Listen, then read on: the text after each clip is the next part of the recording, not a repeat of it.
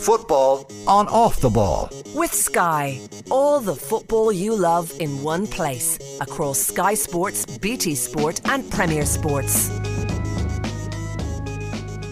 Yeah, and you're very welcome back to the show. It being a Thursday night, it is our delight and our pleasure, as always, to welcome the one and only John Giles to the show. John, good evening to you. Evening, Richie. How are you getting on? I'm okay, thank you. Good to hear. A lot going on. We'll look ahead to Ireland and Belgium a little bit later on. We've also got a lot to look back on from the past weekend, and a lot of FA Cup action that kind of stuck out, I guess, as much for the aftermath thereof, in particular the Everton tie away to Crystal Palace, than for anything else. I mean, afterwards, with Everton being spanked 4-0 at Selhurst Park, Frank Lampard essentially threw his players under the bus. One might view it that way. He asked the open question in a press conference. We'll dress it up slightly here because we're on the radio and we don't want to get hauled off the air. He essentially asked openly, have you got the balls to play? Now, he necessarily wasn't addressing the Everton players, but he certainly wasn't not addressing them either. And there is a suggestion that he's not entirely happy with what he has at his disposal. And it's kind of the wrong end of the season and the wrong end of the table that Everton find themselves in to be kind of throwing those kind of words around, John. Well, they got a hiding 4-0.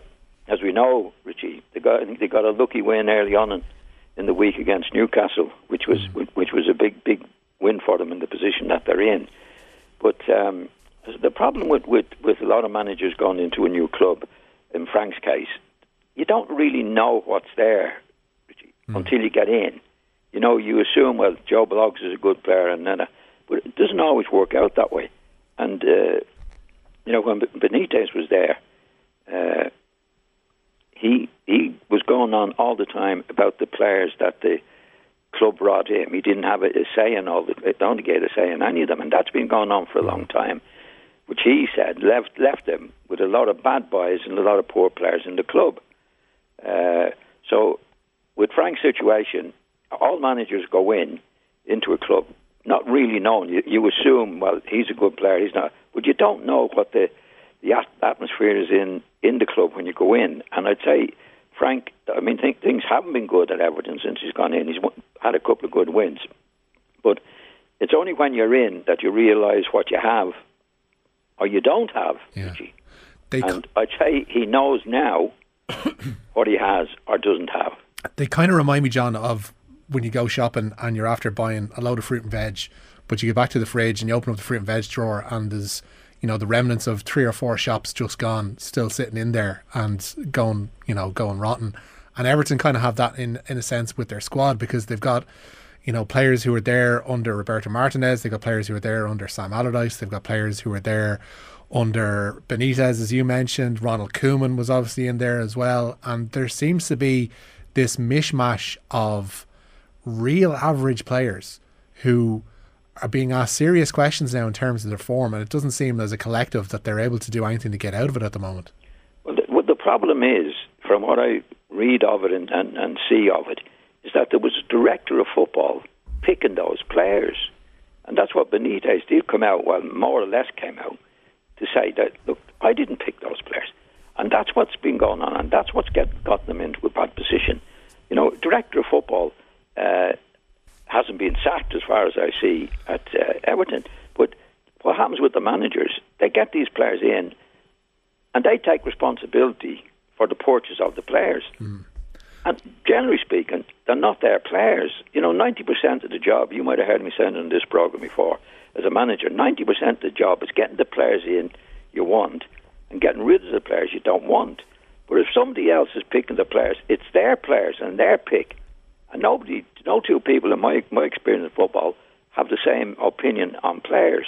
But in my opinion, the manager should be making the purchases all the time, because he has a vision of what he wants, and the director of football putting the players in, buying the players. Now, the director of football very seldom gets criticism. It's the manager that gets criticism and gets the sack. Yeah. And I think that's what Benitez was saying for a while at Everton. I didn't buy the players here.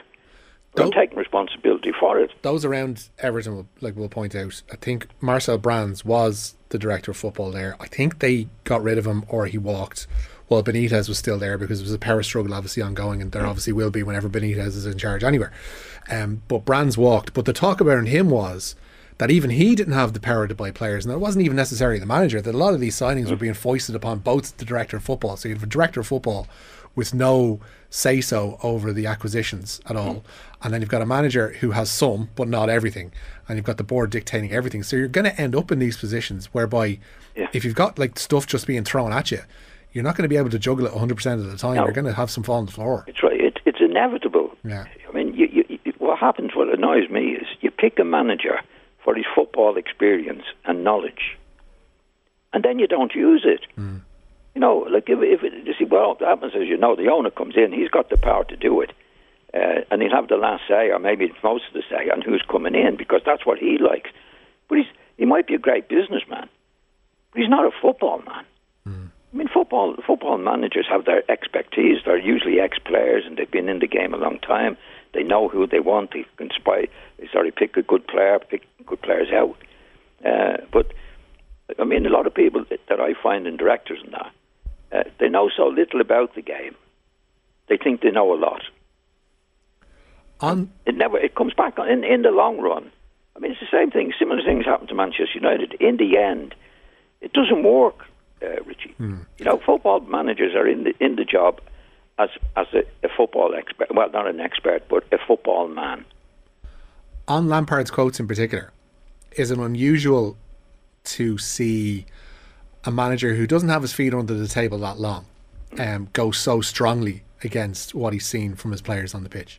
Oh yeah, well Frank has been in football all his life, and he went into management, as we know, at Derby and Chelsea, and did a good job. He's only a young manager, but he would know, having seen them for a week or two, that this isn't right. Now, going in, like most managers, being optimistic, say, well, they're not going well, but I can get them better. That's what you think going into it. But if the players are in there that are not good, don't have a good attitude, there's nothing you can do about it, Richie. And I think Frank, after getting the hiding 4-0, would be thinking, oh my God, what have I got here?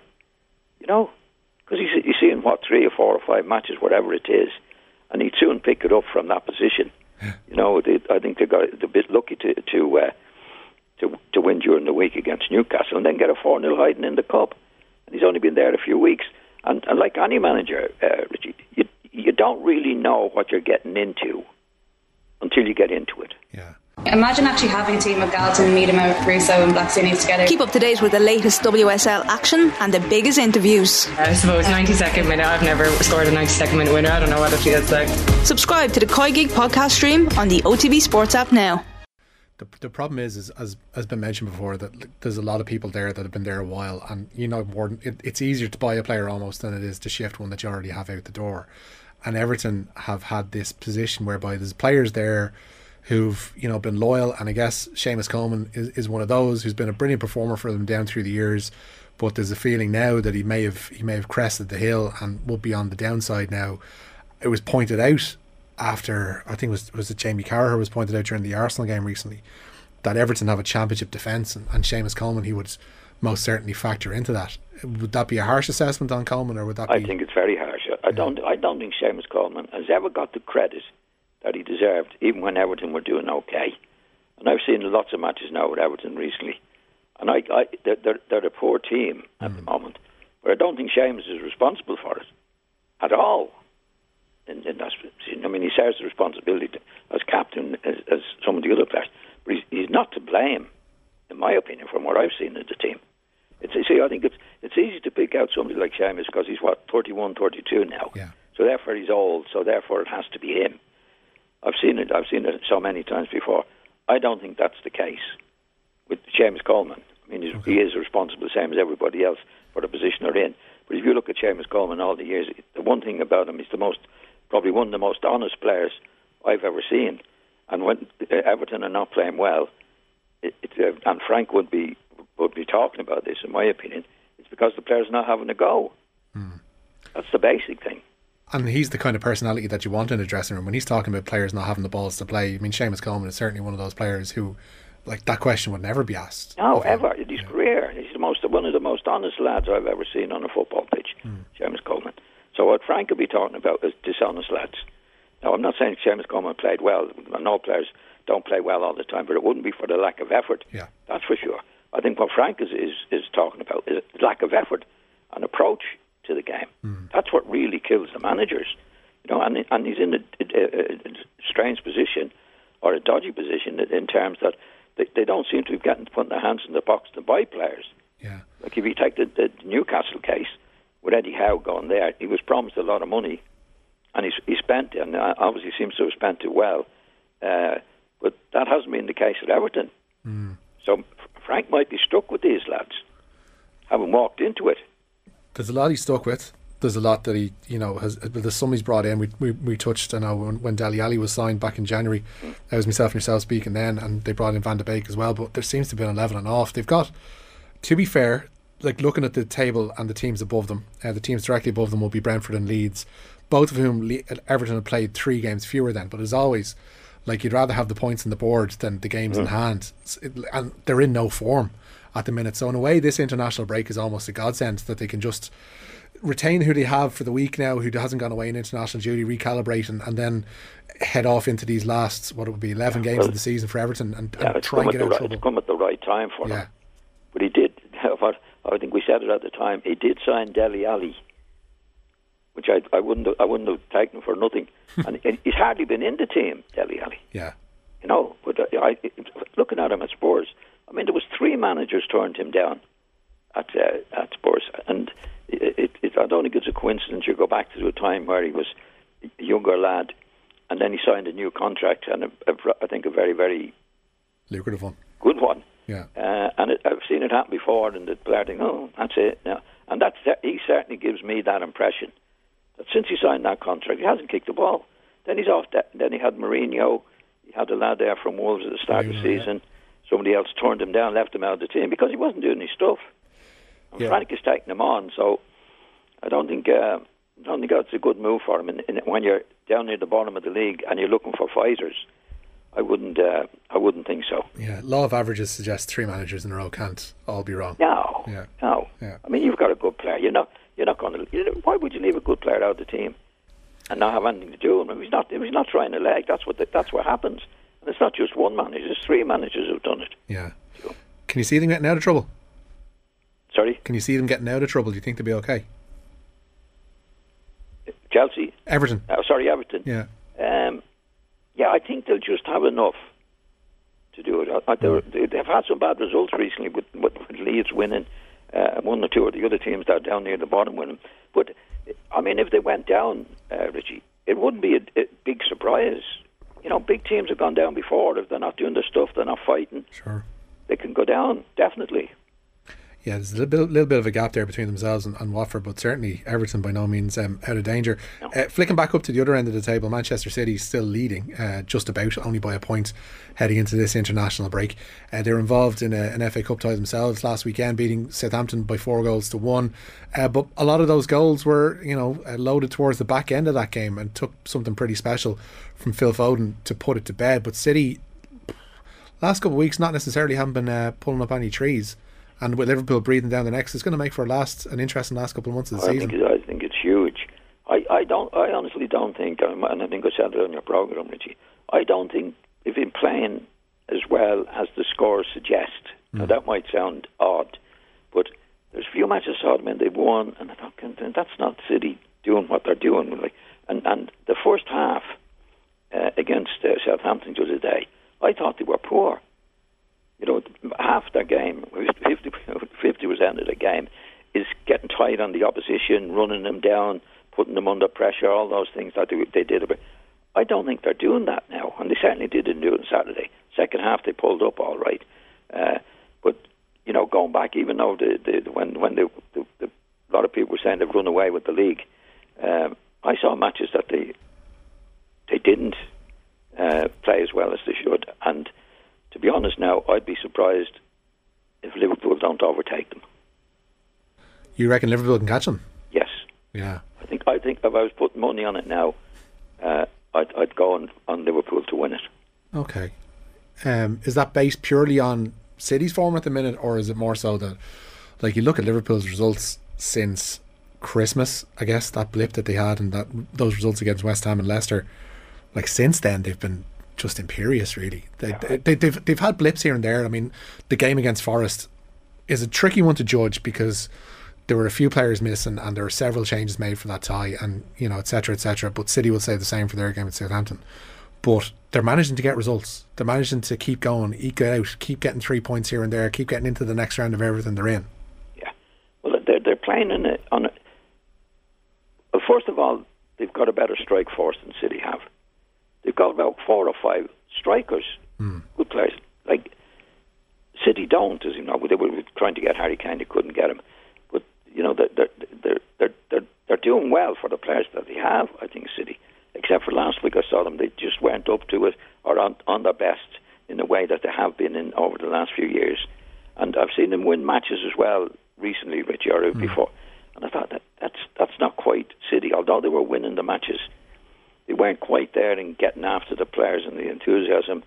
But I just think watching Liverpool, they're more of an all-round team at the moment, and that's why I would fancy Liverpool to catch them. There was an interesting line from Jurgen Klopp. I think it was after that game at Forest, where he was talking about the issue with Manchester City and having no recognised centre forward, etc. came up, and he said that's not really the essence of what Manchester City are trying to do, or the root of any problems that they may have, because he was saying like they've had chances and they create chances, plenty in games, and he pointed out like Kevin De Bruyne missing from 6 yards or whatever, when that's not a result of them not having a striker. That's just Kevin De Bruyne not putting the ball away.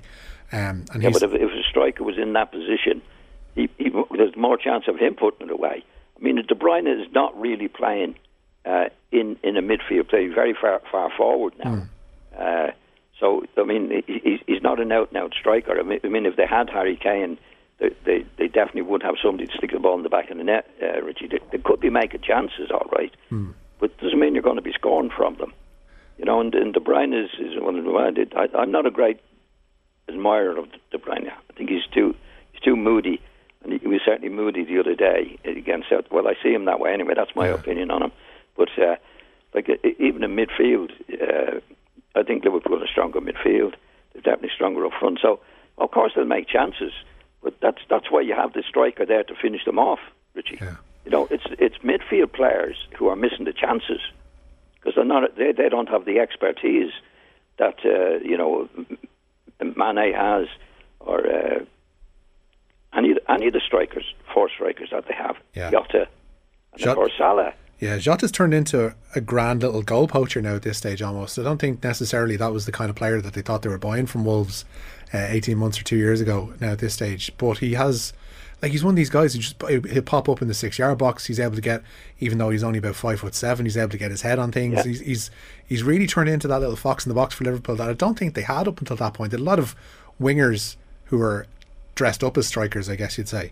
But he's really turned into a proper little centre forward now at this stage. Definitely. He's a top player, but they had Firmino as well. It was a striker. But the thing is, it doesn't matter who's scoring the goals.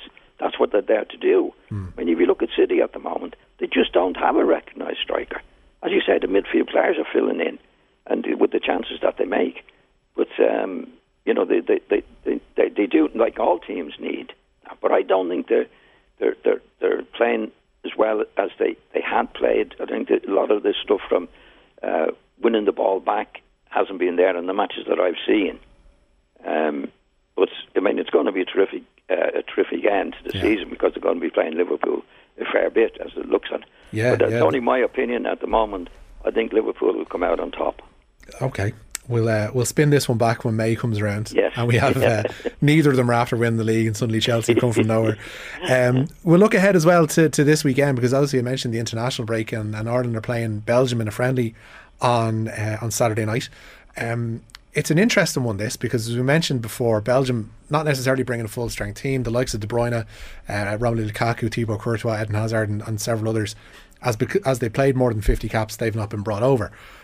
So it's Stephen Kenny pointed out that it's not necessarily an understrength side, because they still have strikers like Michy Batshuayi and Divock Origi and others, and Christian Benteke, and you can go through that squad and pick out a fairly handy 11 no matter who they bring over. But it is a decent test for Stephen Kenny and for this Ireland side, because the end of the year in really good form. I mean, 6 games unbeaten, they haven't conceded in 4, which is remarkable stuff altogether. But they have had to contend with this departure of Anthony Barry, funnily enough, to Belgium, and he's going to be on the sideline this Saturday in the wrong dugout, I guess you'd say, at the Aviva for this friendly. He had some interesting comments during the week, John. I don't know if you caught them. I think I did, Richie. Okay. And I don't know him, but he said going to Belgium was a no-brainer because he was joining a big name like Martinez. Well, I don't think that's very respectful of him talking about Stephen Kenny, because he's leaving them, but there's no mention of Stephen Kenny. You know what I mean? Yeah. It's just, how does Stephen feel about the whole business? Yeah. Like it was if it's no brainer. I have to go. I'm joining the best manager, and just totally disrespectful. But as far as the match is concerned, I think it's ideal for Stephen, to be honest. Because he's on a winning run. And with all those top players playing, obviously it gives him a better chance. And that's what he's doing, is to build up the confidence of himself and the players and everybody around him. So I think it's ideal for him. He's shown a bit of a backbone, I guess, in a sense, with the selection of this squad. And there's players missing. Gavin Bazunu was the latest ruled out today, and Adam Ida is one of those who's missing, who's been really impressive in recent Ireland showings. Andrew Omabamidele as well at the back, not here this weekend either. But he's left out the likes of Jamie McGrath, who, every time he's been called upon in an Ireland jersey, hasn't let himself down and has actually played really well in the majority of games that he has played. But because his move to Wigan hasn't panned out, Kenny's left him out of the squad entirely. That shows a level of backbone, and I think a lot of people may have questioned when Stephen Kenny got the job, and that he's just going to pick young players for the sake of it. But if they're not playing week in and week out, and if they're not actually performing to the level that he needs them to, he's got no room for them. I think so. I think Stephen has a lot of backbone. He went through a rough spell, as we know, but he stuck to what he believed in. He kept the players in that he wanted, and you find at an international level, there's going to be times where players are not playing on a regular basis and other players are. Doesn't mean that they're not going to be there forever, Richie. You know what I mean? That's the pick he's picked at this particular time, and he's given them all a chance. I mean, there is a friendly match as well, and he wants to win it, like everybody else wants to win it. But he is giving players a chance, and you can't see too much of your own players when you're going to pick the team. The more you see them, the more you know about them, and you can make up your mind which one is which. And these things happen at international level. What would represent a good result? Obviously, aside from winning it, what would represent a good night's work on Saturday for Ireland? For Stephen? Yeah. Well, the team playing well, Richie, and hopefully getting the result they deserve if they play as well as that. But it's a long road, and it's a friendly match, and it's seen, as a manager, I think from Stephen's point of view, that was good, that wasn't so good. So you can't see too many matches with the players that you have to get them up for the next match, which is when we start the Nations League. And that. So it's a learner, and in a match that you hope you do well and win. There's nothing better than winning. But it's not the end of the world if you're beaten in a match like this. But having a bad performance is a worry. It's a nice yardstick, I guess. To like we can have the 6 results that we had towards the end of last year, and we can not concede in 4, but people will point towards who the opposition were in those games. So for this, even with a quote unquote weakened Belgian team, it's a nice yardstick for how far we've come in the past 12 months, I guess. Oh, definitely. I think with the players not playing for, it's ideal for Stephen, because it obviously gives them a better chance of winning, and there's nothing better than winning matches. It gives the lads a chance out there to mature as they go along. A lot of young players in the team, so it's an ideal match for Stephen. And now, of course, the ideal position is to win it as well. Yeah. But play the way you want them to play, and play as well as they possibly can themselves. That'll be the main thing from Stephen's point of view. Yeah, and tell Anthony Barry at the end of the game as well that winning was a no-brainer, I guess, too. He was a bit disrespectful. Shouldn't have been. I'm sure we'll get over it with a decent performance and maybe a Exactly. result on Saturday night. John, thank you so much for everything again tonight. Okay, Richie. Cheers, John. Take care. Say bye. Football on Off the Ball. With Sky, all the football you love in one place. Across Sky Sports, BT Sport and Premier Sports.